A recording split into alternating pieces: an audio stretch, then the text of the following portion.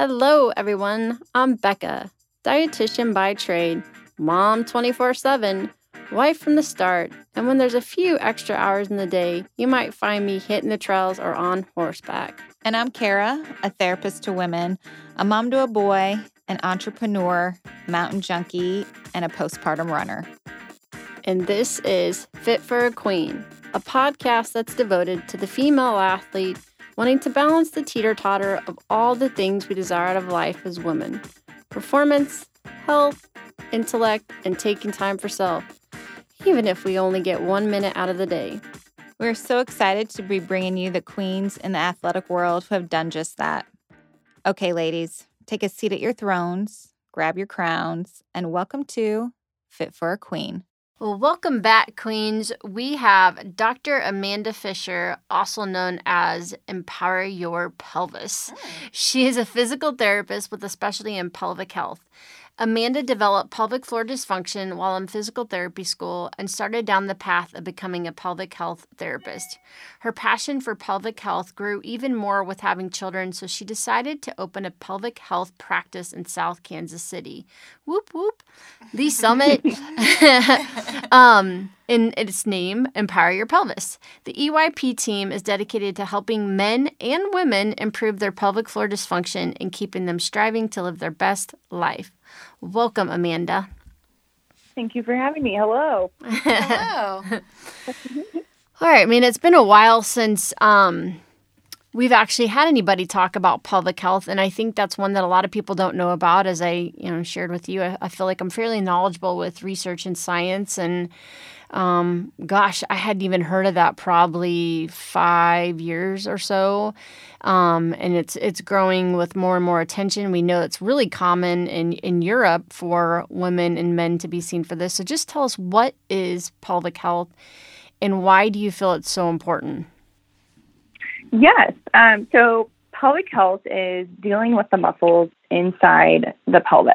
So when in physical therapy school, we learn, how to move the muscles, in the shoulders and the whole rest of the body. And we kind of just graced over the pelvis. And nowadays, 10 years later, since I've graduated, it's a little bit different. From what I understand, a lot of the universities are actually teaching more pelvic health. But back in my day, in 2009, 2010 era, we were in a conference for physical therapy, and we had to go for our class to go visit every little, category of physical therapy. And I happened to pull the short straw with another classmate to go to the women's health portion. Back then it was considered women's health. So we didn't have men's health in it. So again, this is not that long ago. It doesn't feel that long ago, 2009, 2010. And I was sitting in the class and I remember thinking like, oh my gosh, this is me. They were talking about running and peeing your pants. And at the time I'm like 22 and I'm like, well, gosh, we learned that muscles are supposed to work a certain way and these muscles are supposed to hold back urine. And I was experiencing the opposite.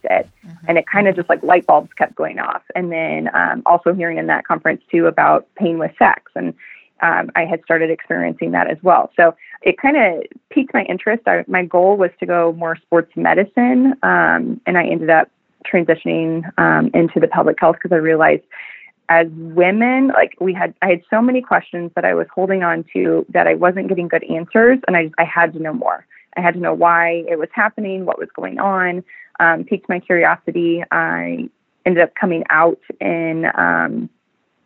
out of grad school in 2011 and joining a private practice clinic in Lee Summit. And they were so nice to let me kind of open up the women's health program there. And at that time too, this is 2011, we thought pelvic health was just Kegels. That muscles down there, oh, you're peeing your pants. Well, you just need to strengthen them. And I was at the time seeing a lot of high school athletes and athletes from UMKC for like back pain. But then I would start to ask them because, again, I was curious, like, hey, are you peeing your pants when you're throwing that softball? Are you peeing your pants when you're kicking the soccer ball? When you land from your cheerleading or gymnastics, like, are you guys peeing your pants? And it was just overwhelming, the number of young females who hadn't had children yet that were saying yes.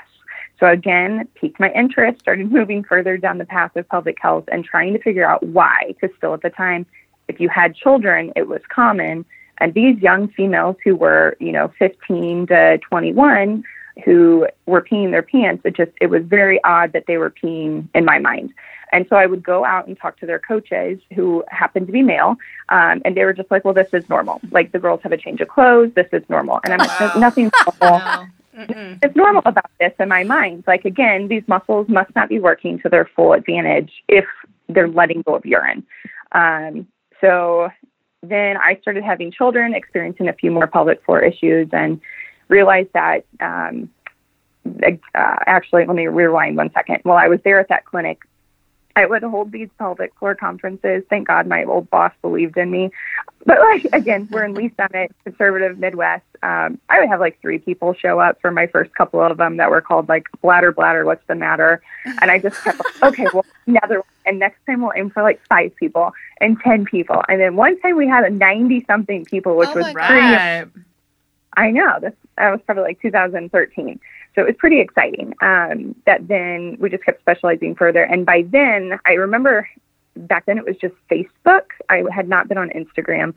And I would post about things, and I would get such hate messages like, why are you putting this out on the internet? Like, people don't need to know what's going on with the pelvis. And I was like, oh, really? They don't? Like, okay, well, then I'll delete it. And I just kept deleting all these posts that I would put out there, and then realized, like, no, I want to help someone. And if I even just help one person, then that's going to be huge. And started finding the need that I would get these messages of women that were like, thank you so much. I didn't realize dealing with pelvic pain, or didn't realize peeing my pants was something that I could improve. And I was dealing or living with this shame and guilt. So I started really diving deeper into the pelvic health and realized, like, gosh, women, we live in this body, for years, and we need to know how it works. Amen. Your body's very good at letting you know, like, okay, that's uncomfortable. Can you please stop doing that? Or, hey, we've probably pushed ourselves too far. Maybe we need to back off. Like, it's very good at letting you know its endurance and pain thresholds. And we need to start recognizing those. And I think we could prevent a lot of different issues down the road if we did. Absolutely. Well, that kind of leads to my next question. I know we've talked about kind of peeing our pants, but what are some other common mistakes women make in regards to pelvic health? Yeah.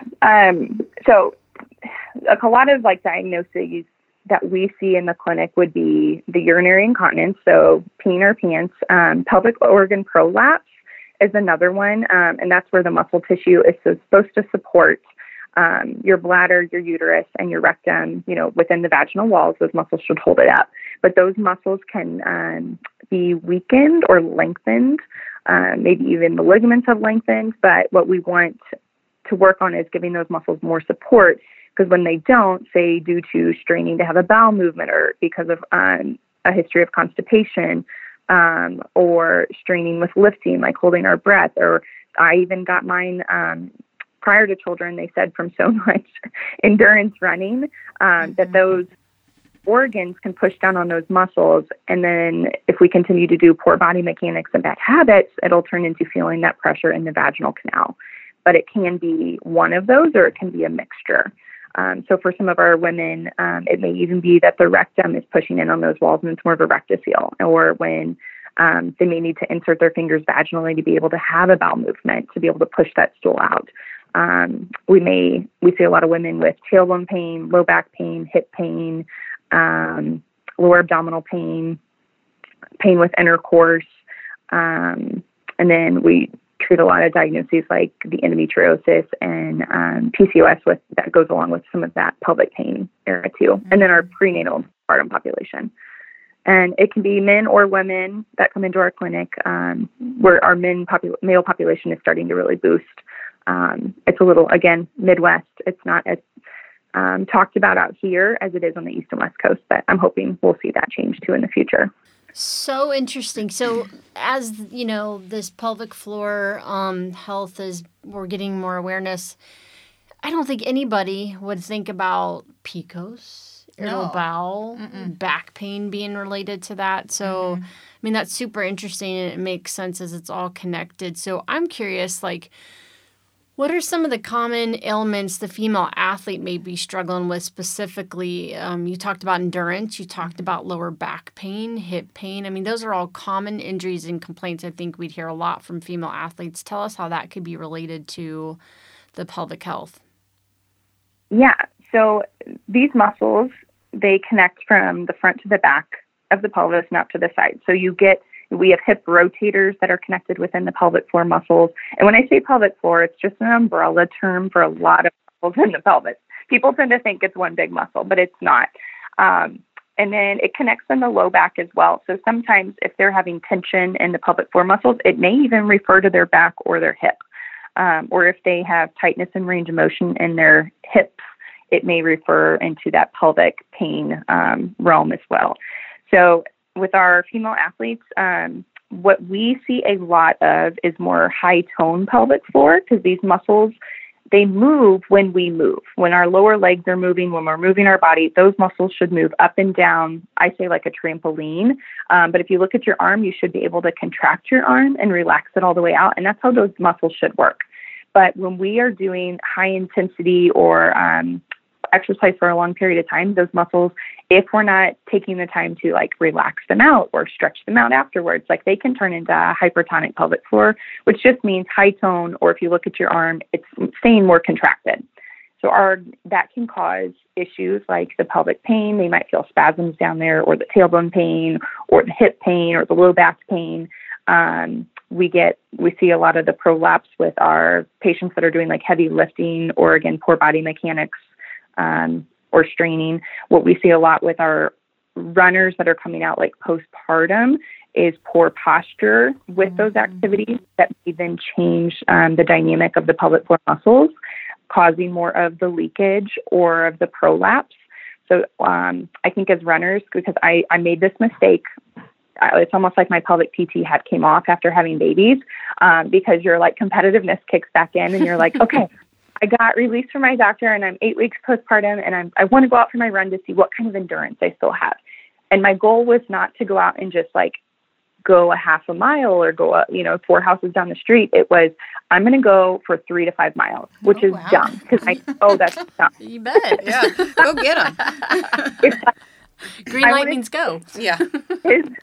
I want to see what my endurance is in my lungs. I didn't even think muscle endurance. And I think a lot of women forget that too. Like, if you are experiencing the leaking, like your pelvic floor is probably telling you, I've had enough. Either I've had enough of the posture that you're putting me in when you kind of fatigue out, or my endurance is not there to be able to support the bladder at this time. Or the prolapse too. Women will feel that pressure in their vagina. And typically postpartum, we don't want to promote running that far distance that soon on, because the muscles aren't supportive enough. Well, let me give a scenario. For example, I read the book, The Athlete Gut, and they were like talking about, and I'm going to like give names, but elite runners that have like literally kind of crap themselves while they're running, or they make it normalized that they pee themselves. What you're saying is actually that's just an accepted normalcy that really shouldn't be. Yes. And actually, I remember reading that back when I first started getting into all this. Like, you're not a true runner. I think it was in Runner's Magazine, or Runner's World. Mm-hmm. You're not a true runner. You pee your pants. And I remember thinking, like, well, that doesn't make sense. It just doesn't make sense. Something else is going on. And that's where our high endurance runners will come in, thinking like, well, I've been doing like a whole bunch of Kegels, and you're like, oh my gosh, no, like your muscle's barely moving. It would be like your arm being fully contracted and trying to do a bicep curl with it fully contracted. It's going to fatigue out very quickly because it's holding itself for so long, and it doesn't have that range of motion to be a strong muscle group. So you've got to really learn, and it's hard for them to understand that. Like, you've got to learn to let it out to be strong again, to work through that full range of motion. But I would say 9 times out of 10, we see that in the clinic more often than we see true weakness of like, oh yeah, you've got to build up that strength. Usually, because we have so many different muscles down there and it's interconnected with the hip rotators, that there's more tension built up. I like to say, like, you've got your like type A personality muscles that really work overtime and are usually more contracted. I like that, type A. Then you have like your anterior portion or the front portion of the pelvic floor that likes to be on vacation, and they're like your type B personality. Like, yeah, you got it. You're going to take care of the group project. But we want the full group to work together as a team. And if we bring everybody's strengths together, then it can work out really beautifully. And we can continue to be nice, strong endurance athletes without having any of those symptoms. But if you're seeing those, then you need to kind of stop and question, like, okay, how was my posture? How was my jumping? Was I landing properly? If I was, like, for runners, we tend to go more like shoulders up and back, which will then kind of lengthen those abdominal muscles and then change how the anterior front portion of that pelvic floor is involved with running. And then that tends to be when we'll find more leaking. Oh. So stick with that, like running where you're kind of letting gravity pull you forward will keep our core, our ribs stacked with our pelvis more naturally, where it'll move very well and work well. But if we get tired, and we'll see it with our new moms who are like, well, I've been going out for a 4-mile run. I'm like, great, but at like 20 seconds, you're changing your posture. Yeah. And we've got to start getting you strong. Just kind of like how runners will practice the marching. I know Nathan Carlson will do that with his runners. You've got to get strong with your ribs kind of stacked over your pelvis in certain activities and build up that endurance so that we can decrease any of the pelvic floor issues. And that's just like one scenario. Amanda, can you chat a little bit about Kegels? I think that's the most well-known thing that women know about. But when do you use it? And there is a chance that we can do Kegels too much, right? And that can not be helpful. Yeah. So the Kegel exercise is basically just the contraction. So it would be, again, like flexing your arm all the way up. And so we see where women will do this wrong, because they'll read, I need to do Kegels, is they'll just do like a squeeze, barely relax, squeeze, barely relax, squeeze, barely relax. And that's when it turns into more of a high tone pelvic floor. What we like to teach in the clinic is picking, like doing the Kegel, but then also adding in the reverse Kegel. So picking it up, putting it all the way back down. And how I like to treat or train people in this is what I usually say or cue is try to pick up a blueberry with your vagina and then try to put it all the way back down, or try to suck a smoothie through a straw and then let that smoothie go all the way back down. So with our Kegels too, women will tend to miss that front portion of the pelvic floor. Mm-hmm. So if we can cue them to think more like kind of how your mouth would do something, because they're connected, all goes back in utero, about 8 weeks of gestation. If you can kind of cue that in your mind for visualization, the pelvic floor is beautiful with that. So you can actually cue, I call them blueberries. Our patients know blueberries and they know smoothies. And that really helps to train it and then bring it all the way back down. And I will tell them, these are not Kegels. These are the reverse Kegels. And these are way more important than a real Kegel, because you're learning that range of motion, and we're going to put you in different positions to try to train the portion of the pelvic floor that we need to kick on for you. Mm-hmm. And then when it's working well, then we do it with, full body, squats or RDLs or whatever exercise that we need to get back with. Like strength training has finally evolved with runners, where they're actually like building that into seasons and sort of other sports. Yeah. Should people do pelvic health exercises proactively, or do they usually wait till symptoms? What does that look like? I feel like people wait until the issue is there. Until they pee their pants. Yes. And for women, we tend to like have symptoms, and then we're like, well, let's see if it happens again. Well, let's see if it happens again. And then pretty soon we've had our symptoms for like 4 years, right? Because we haven't done anything about it, or they've progressively gotten worse. What we would love to see in the pelvic health world is prevention. I'm very big on speaking about prevention. I want my women to kind of come in and get checkups, and they do now after they've been a part of pelvic health. Our patients will like check in with us like once a year. Can you just see, I want to make sure everything's still looking good down there? Absolutely. So we do like a wellness visit with them. And I love that, because they want to prevent having pelvic organ prolapse in the future, peeing their pants 7 years after postpartum or menopausal time period. Like they see genetically maybe how their family has developed pelvic floor issues, and they want to truly avoid that. And I love that for them. So preventative is huge. I think we do it with the rest of the body. We should definitely do it with the pelvic floor as well, because we do. We want to stay strong as runners. So we do the resistance training to avoid an injury, right? And we need to look at the pelvic floor with the incontinence and prolapse and pelvic pain more as like that's our injury, but we need to figure out how to avoid that with the preventative measures. Empower it. You see what I did there? Yeah. Yeah, look at Empower Your Pelvis. Becca. Such good marketing.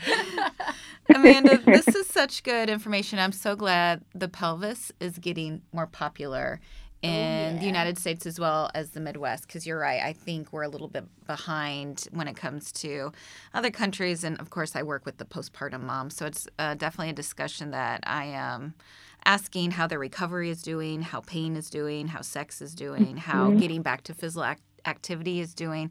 And they have no idea what, like, a pelvic floor therapist is. So I'm glad we're talking about it more. Yes. And that, I love the prenatal and postpartum population because your body it completely changes. And you really, I feel like then even we're like, need to bring light to those muscles and let them know, like, well, this is why we're having back pain, or this is why you are leaking. And no, like the 6 weeks postpartum is not, from then on, is not beautiful. Like everybody's body heals different. And we need to figure out like how to get yours to get back on track. And it's going to be different than it was prior to, getting pregnant. And shedding light there and helping them with their future, I think, is really huge. And letting them know that, again, like the recovery down there may last more than, your typical 8 months, 6 months, 12 months postpartum. Sometimes it takes a little bit longer depending on how your delivery and childbirth went. So, we love helping our ladies. I just heard about this. You could do some physical therapy around like the C-section scars too. Oh, yeah. C-section mamas are my jam. I'm a C-section mama of 3. Mm-hmm. And that was another thing. I ended up putting out a C-section guide for our women. It started out here just for our hospitals, and then it advanced on because of online learning, which is fabulous. But yeah, there's so much to be done for our C-section moms, because you go home and you're like, great, what do? I just had major abdominal surgery. Yeah. And just not supposed to walk stairs for a little bit. And there's so much unknown there that we like to get our C-section moms in here pretty early, like 4 weeks postpartum, as long as they're feeling okay. But to go over like this is, the belly is behaving this way because we're probably doing too much on our feet still too soon. Like what other ways can we, rock the baby to sleep instead of standing on our feet for hours? Because that's a lot of weight on that scar tissue with the abdominal organs. And then teaching them what supportive garments might be helpful, how to retrain the core, get the body talking again to help support them. Because our C-section moms are typically the ones that are like, holy cow, I had no idea that any of this was involved, and I wish someone would have said something. So my heart goes to our C-section mamas. Oh, yeah. Amanda, just giving us a lot of information. Thanks so much for chatting with us today. And we love to end our interviews with wondering how you live out the FIT philosophy and balancing performance, health, intellect, and time for self, especially during these crazy times. COVID chaos. So, I learned very early on that I had to stick to my routine during COVID. Because I went a couple days of sleeping in and not having my routine, and it became out of balance for me. So for me, I like to get up in the morning and have time to myself. I used to think 5 a.m. was early enough for that, but it's not, because my children are early risers like their mother. Mm-hmm. So I at 4 a.m. to do my exercise resistance training. I do my journaling, and then I try to read like a growth book. I'm very big on continuing to grow. So like right now is, the Monk book. Jay Shetty is the author though. Okay. We'll check it out. So reading a little bit out of that book. And then eating well. I try to eat a healthy, balanced diet, which got a little crazy during COVID as well. Sure. I ate my feelings, probably like a lot of people. If I can on the pathway, everything seems to go really well. Like you can just tell the body is happy. Mm-hmm. Well, again, thank you so much for being on, Amanda. And where can we send our people to Empower Your Pelvis? Are you on Instagram and Facebook? Oh, yeah. Yes. On Instagram, it's empower.your.pelvis. Mm-hmm. Our website is empoweryourpelvis.com. And then on Facebook, we're actually still under Amanda Fisher, pelvic floor physical therapist. Awesome. All right. Thanks so much, Amanda. Thanks, you have Amanda. a good day. Thank you. Bye. Bye, Queens. Today's episode is brought to you by yours truly. I'm excited to announce the releasing of my book, Finding Your Sweet Spot in Sport, Avoiding Relative Energy Deficit in Sport, also known as RED-S, by optimizing your energy balance. Be sure to follow me on social media or go to my website, www.beccamccombel.com. Bye, Queens. For additional information on today's topic and guests, follow us on Facebook, Twitter, and Instagram at Fit for a Queen. And Hashtag Fit for a Queen. don't forget to rate us on iTunes. We can't wait for you to join us next time on Fit for a Queen. Bye, Queens.